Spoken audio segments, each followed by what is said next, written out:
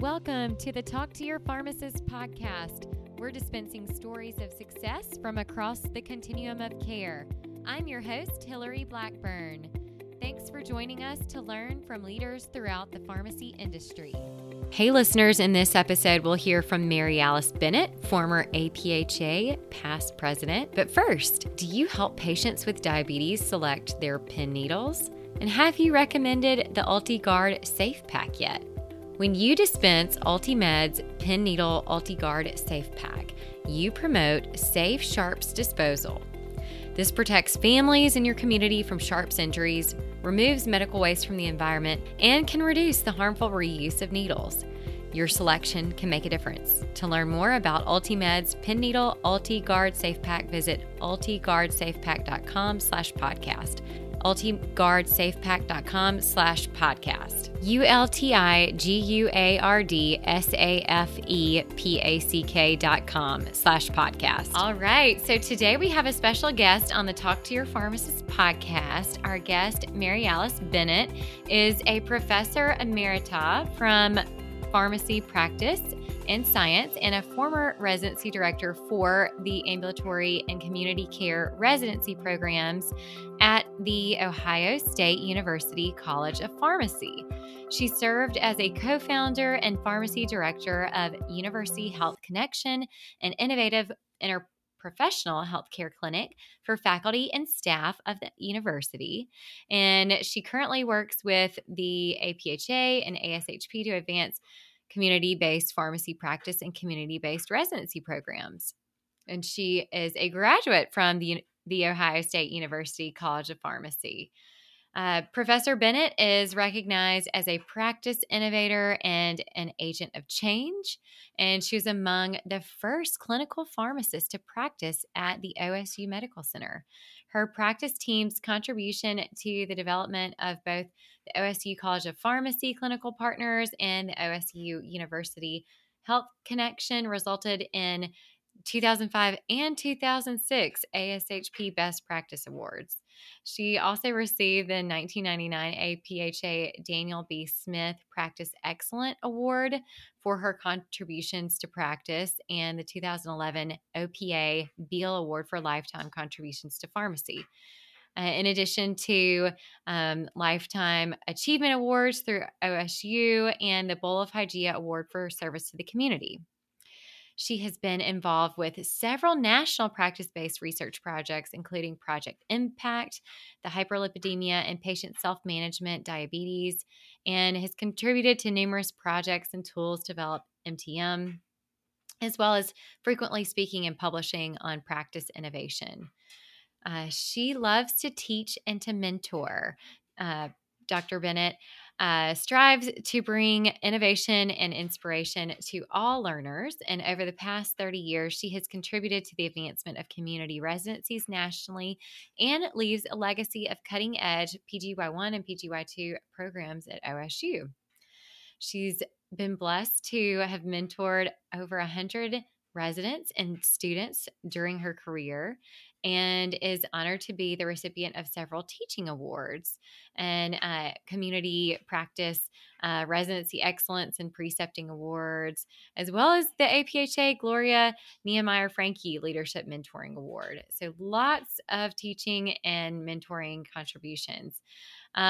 And last but not least, she has also served APHA very well and is one of the former APHA presidents from the 2011 and 2012 tenure, as well as serving on the APPM and Board of Trustees and other numerous task forces, panels, etc. Mary Alice, welcome to the Talk to Your Pharmacist podcast. Thank you. I'm happy to be here. Well, thanks for joining us. And now that our listeners have heard a bit about your background, maybe you can fill in any gaps from that intro or share a bit about your personal life. So I would say that I do have a unique balance of my personal life and my career. Starting in pharmacy, I graduated from the College of Pharmacy in 1969. So it was a time when not only were there not many women in practice, it was also a time when clinical pharmacy was just getting its start in the hospital setting. And so I just happened to be at Ohio State during a really magical time when I was around these amazing visionary and mentors that helped me learn how to, I guess, in many ways, helped me have the opportunity to create some of those services at OSU, which really laid a strong foundation for my career. But I came up through the era when feminism was also starting, and so I always say I couldn't win. If I went to work, I was a terrible mother, and if I stayed home, I was a terrible woman. And so Mhm. it was it was a different sort of time to try to integrate family and career. And so I really felt like I made a huge investment in my career early on before I had children and had the opportunity to lean out a bit, but still practice part time and practice in environments and teach at Ohio State during those years when I was raising my children, and then lean back in once my children went to college. So I think I had a rather unique path and worked out that balance that I was looking for. But I'm Mhm. really excited today that I think women have the choice. Um, you're a good mom if you stay at home, and Mhm. you're a good woman if you go to work. And so you just figure out what works for you, and it's a much more of a blessed, I think, way of life in these days than it was back in those days. So I'm really glad to see those Mhm. changes that have happened as I could see it throughout my career. Not to say that I Mhm. think women don't really should work hard to make that balance work. But I think that uh, if dad wants to stay home and raise the kids, that's an okay thing to do. If everybody wants to work part time, that's an okay thing to do. Everybody finds out a way to work it out to make the balance work, and I think that's really exciting to see, and exciting to see men sharing in some of those child rearing and home centered things that have traditionally been uh, carried only by women. Yeah, exactly. And as a new mom, that certainly is resonating with me. So, Mary Alice, let's maybe first kind of talk a little bit about what are some of the past and current barriers to women in leadership. So I would say more so in the past, but probably still present, is there is conscious and unconscious bias looking at women for being leaders. Uh, in the traditional sense, I think when a woman was assertive, she was considered to be aggressive.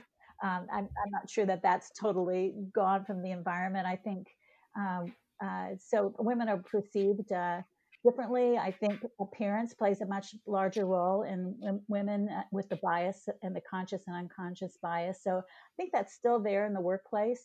But then I also think women still lack a little bit of the mentality to pursue leadership. They don't put that as a goal typically. If they look at a job description and they can only do 2/3 of it, they're not going to apply for it, where typically a man will.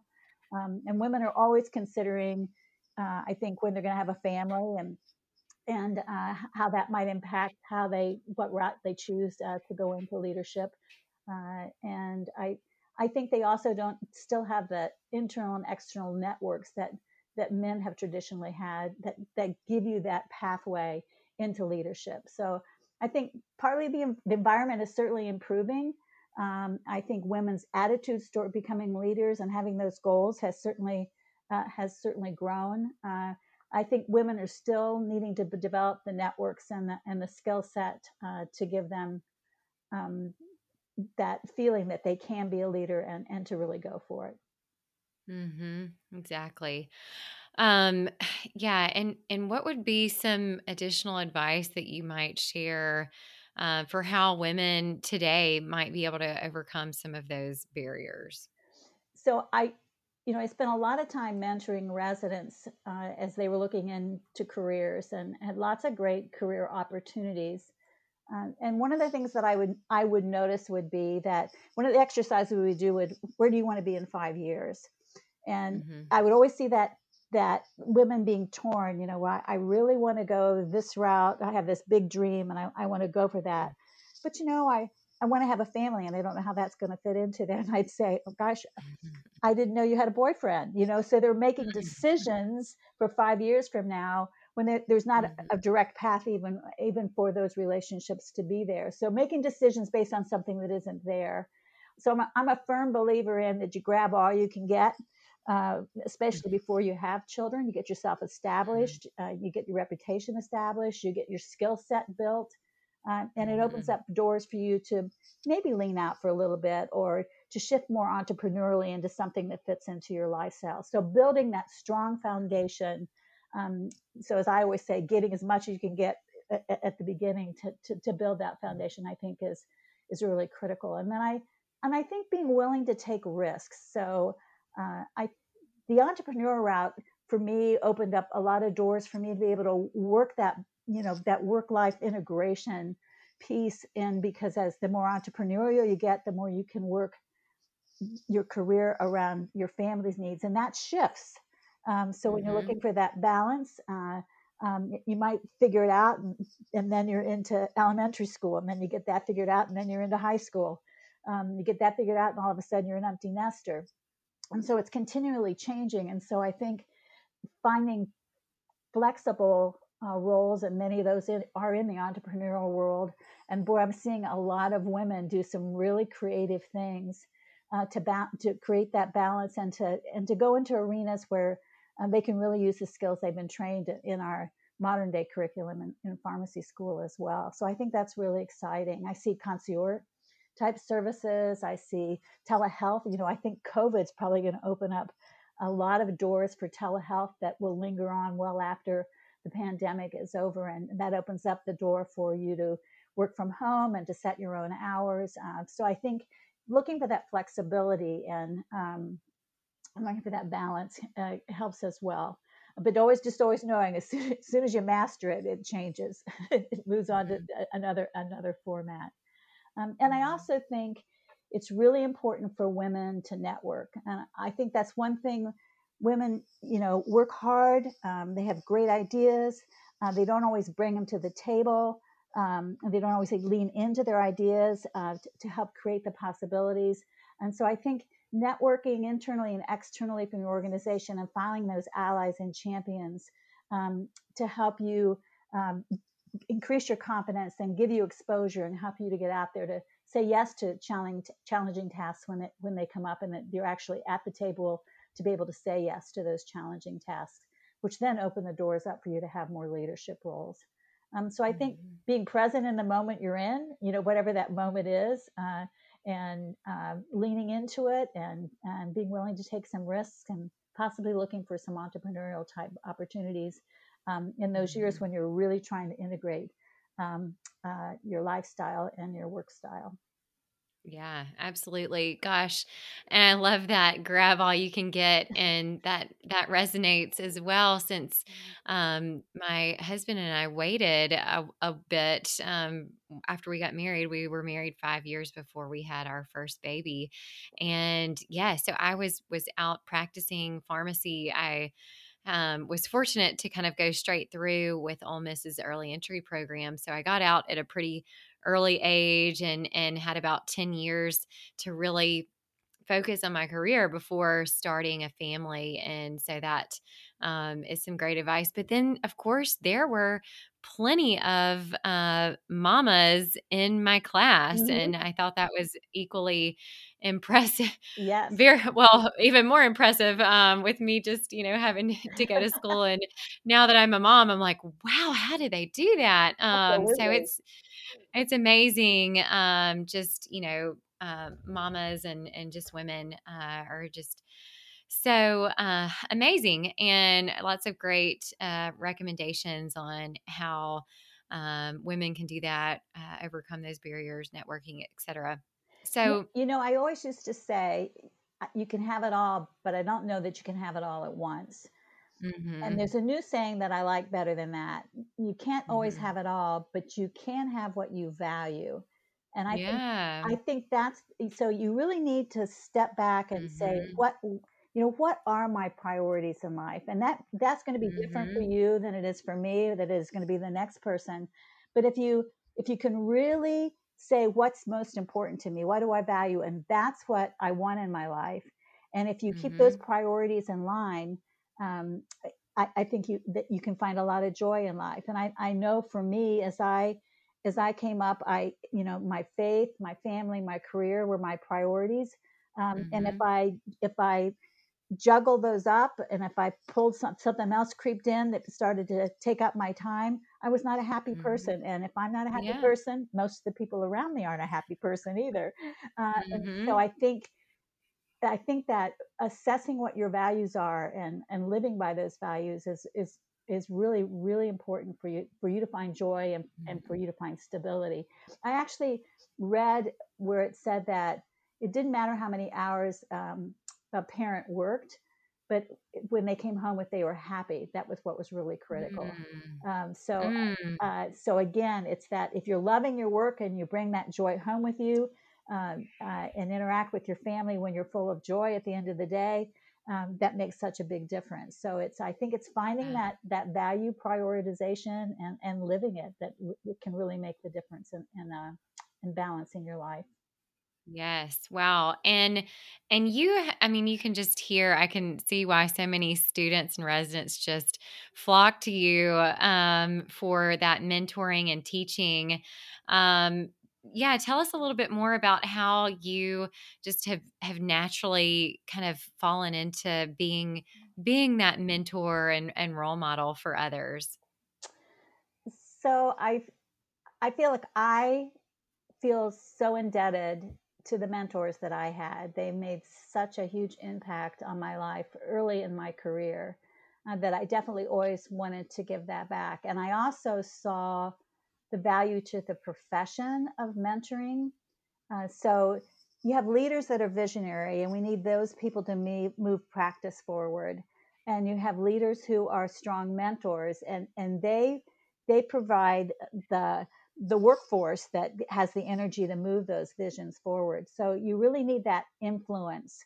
And at some point in my career, I feel like I recognize that, I think of a leader as being somebody who you have a vision and you influence people to buy into that vision. And I recognize that a mentor sees your vision and helps you implement that vision into the world. So to me, a difference between a leader and a mentor is what the vision is. If I'm a leader, I'm implementing my vision. If I'm a mentor, I'm helping you to implement your vision.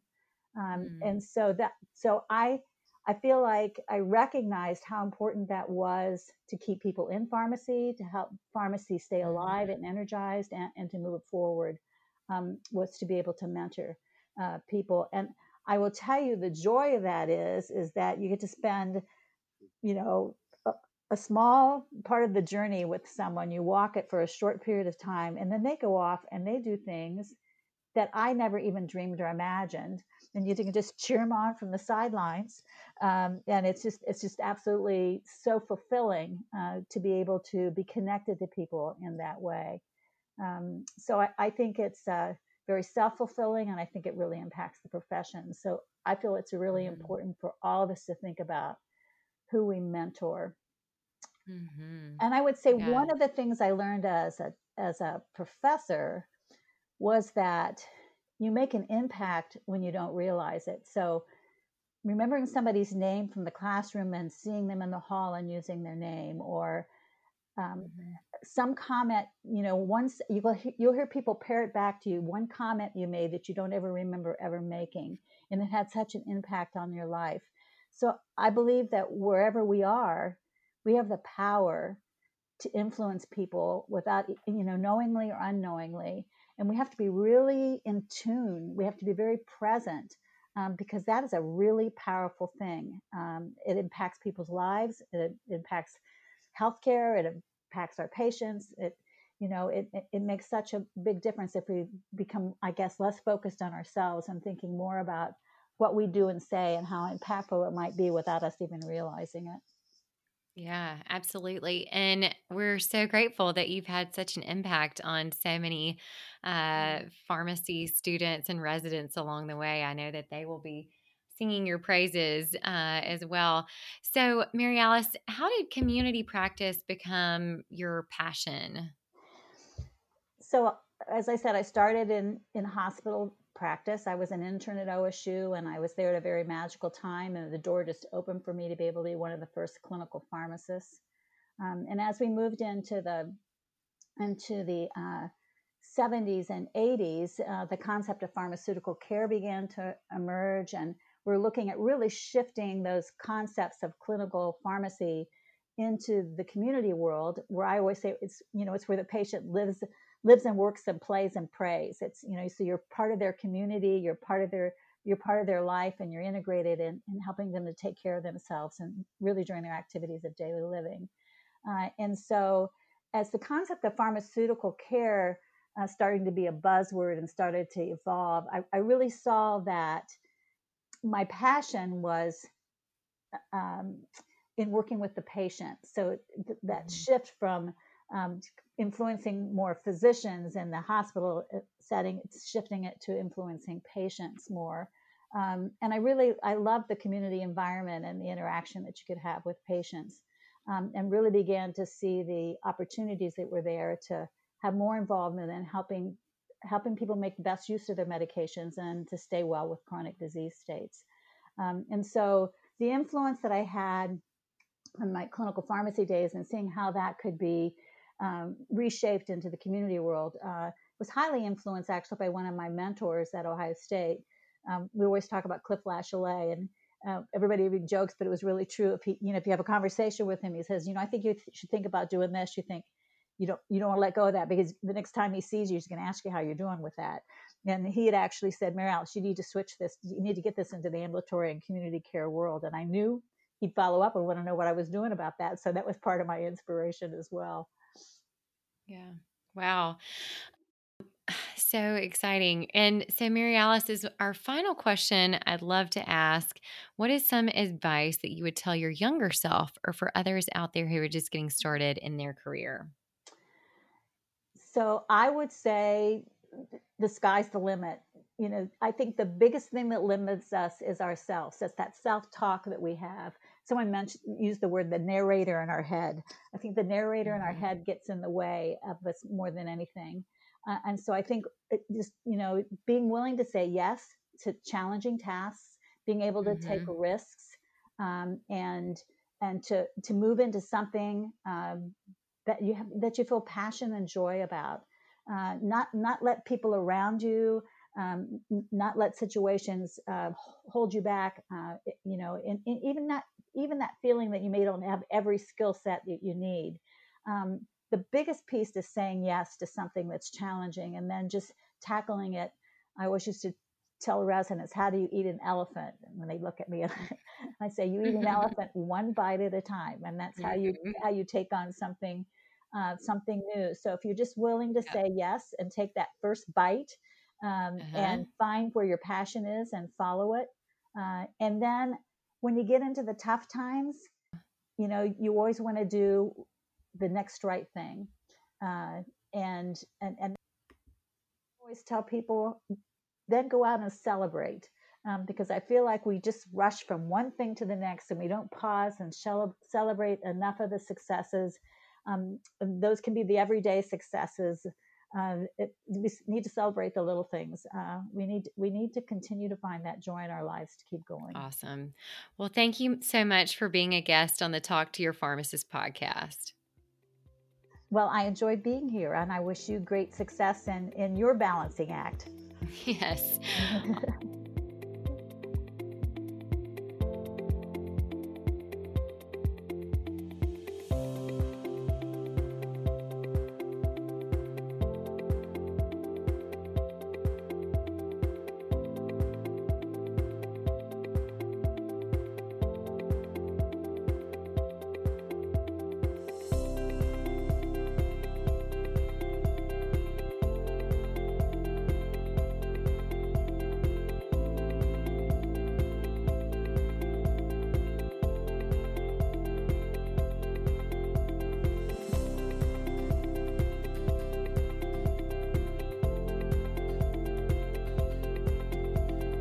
Thanks for listening to this episode of Talk to Your Pharmacist, produced by the Pharmacy Advisory Group. If you liked this episode, let us know by subscribing to the podcast, rating and reviewing it. Share it with friends. And if you want to be a guest or know a pharmacist leader who has a great story to tell, connect with me, Hillary Blackburn, on LinkedIn and check out our Facebook page, Pharmacy Advisory Group, for updates on new podcasts. Thanks for listening.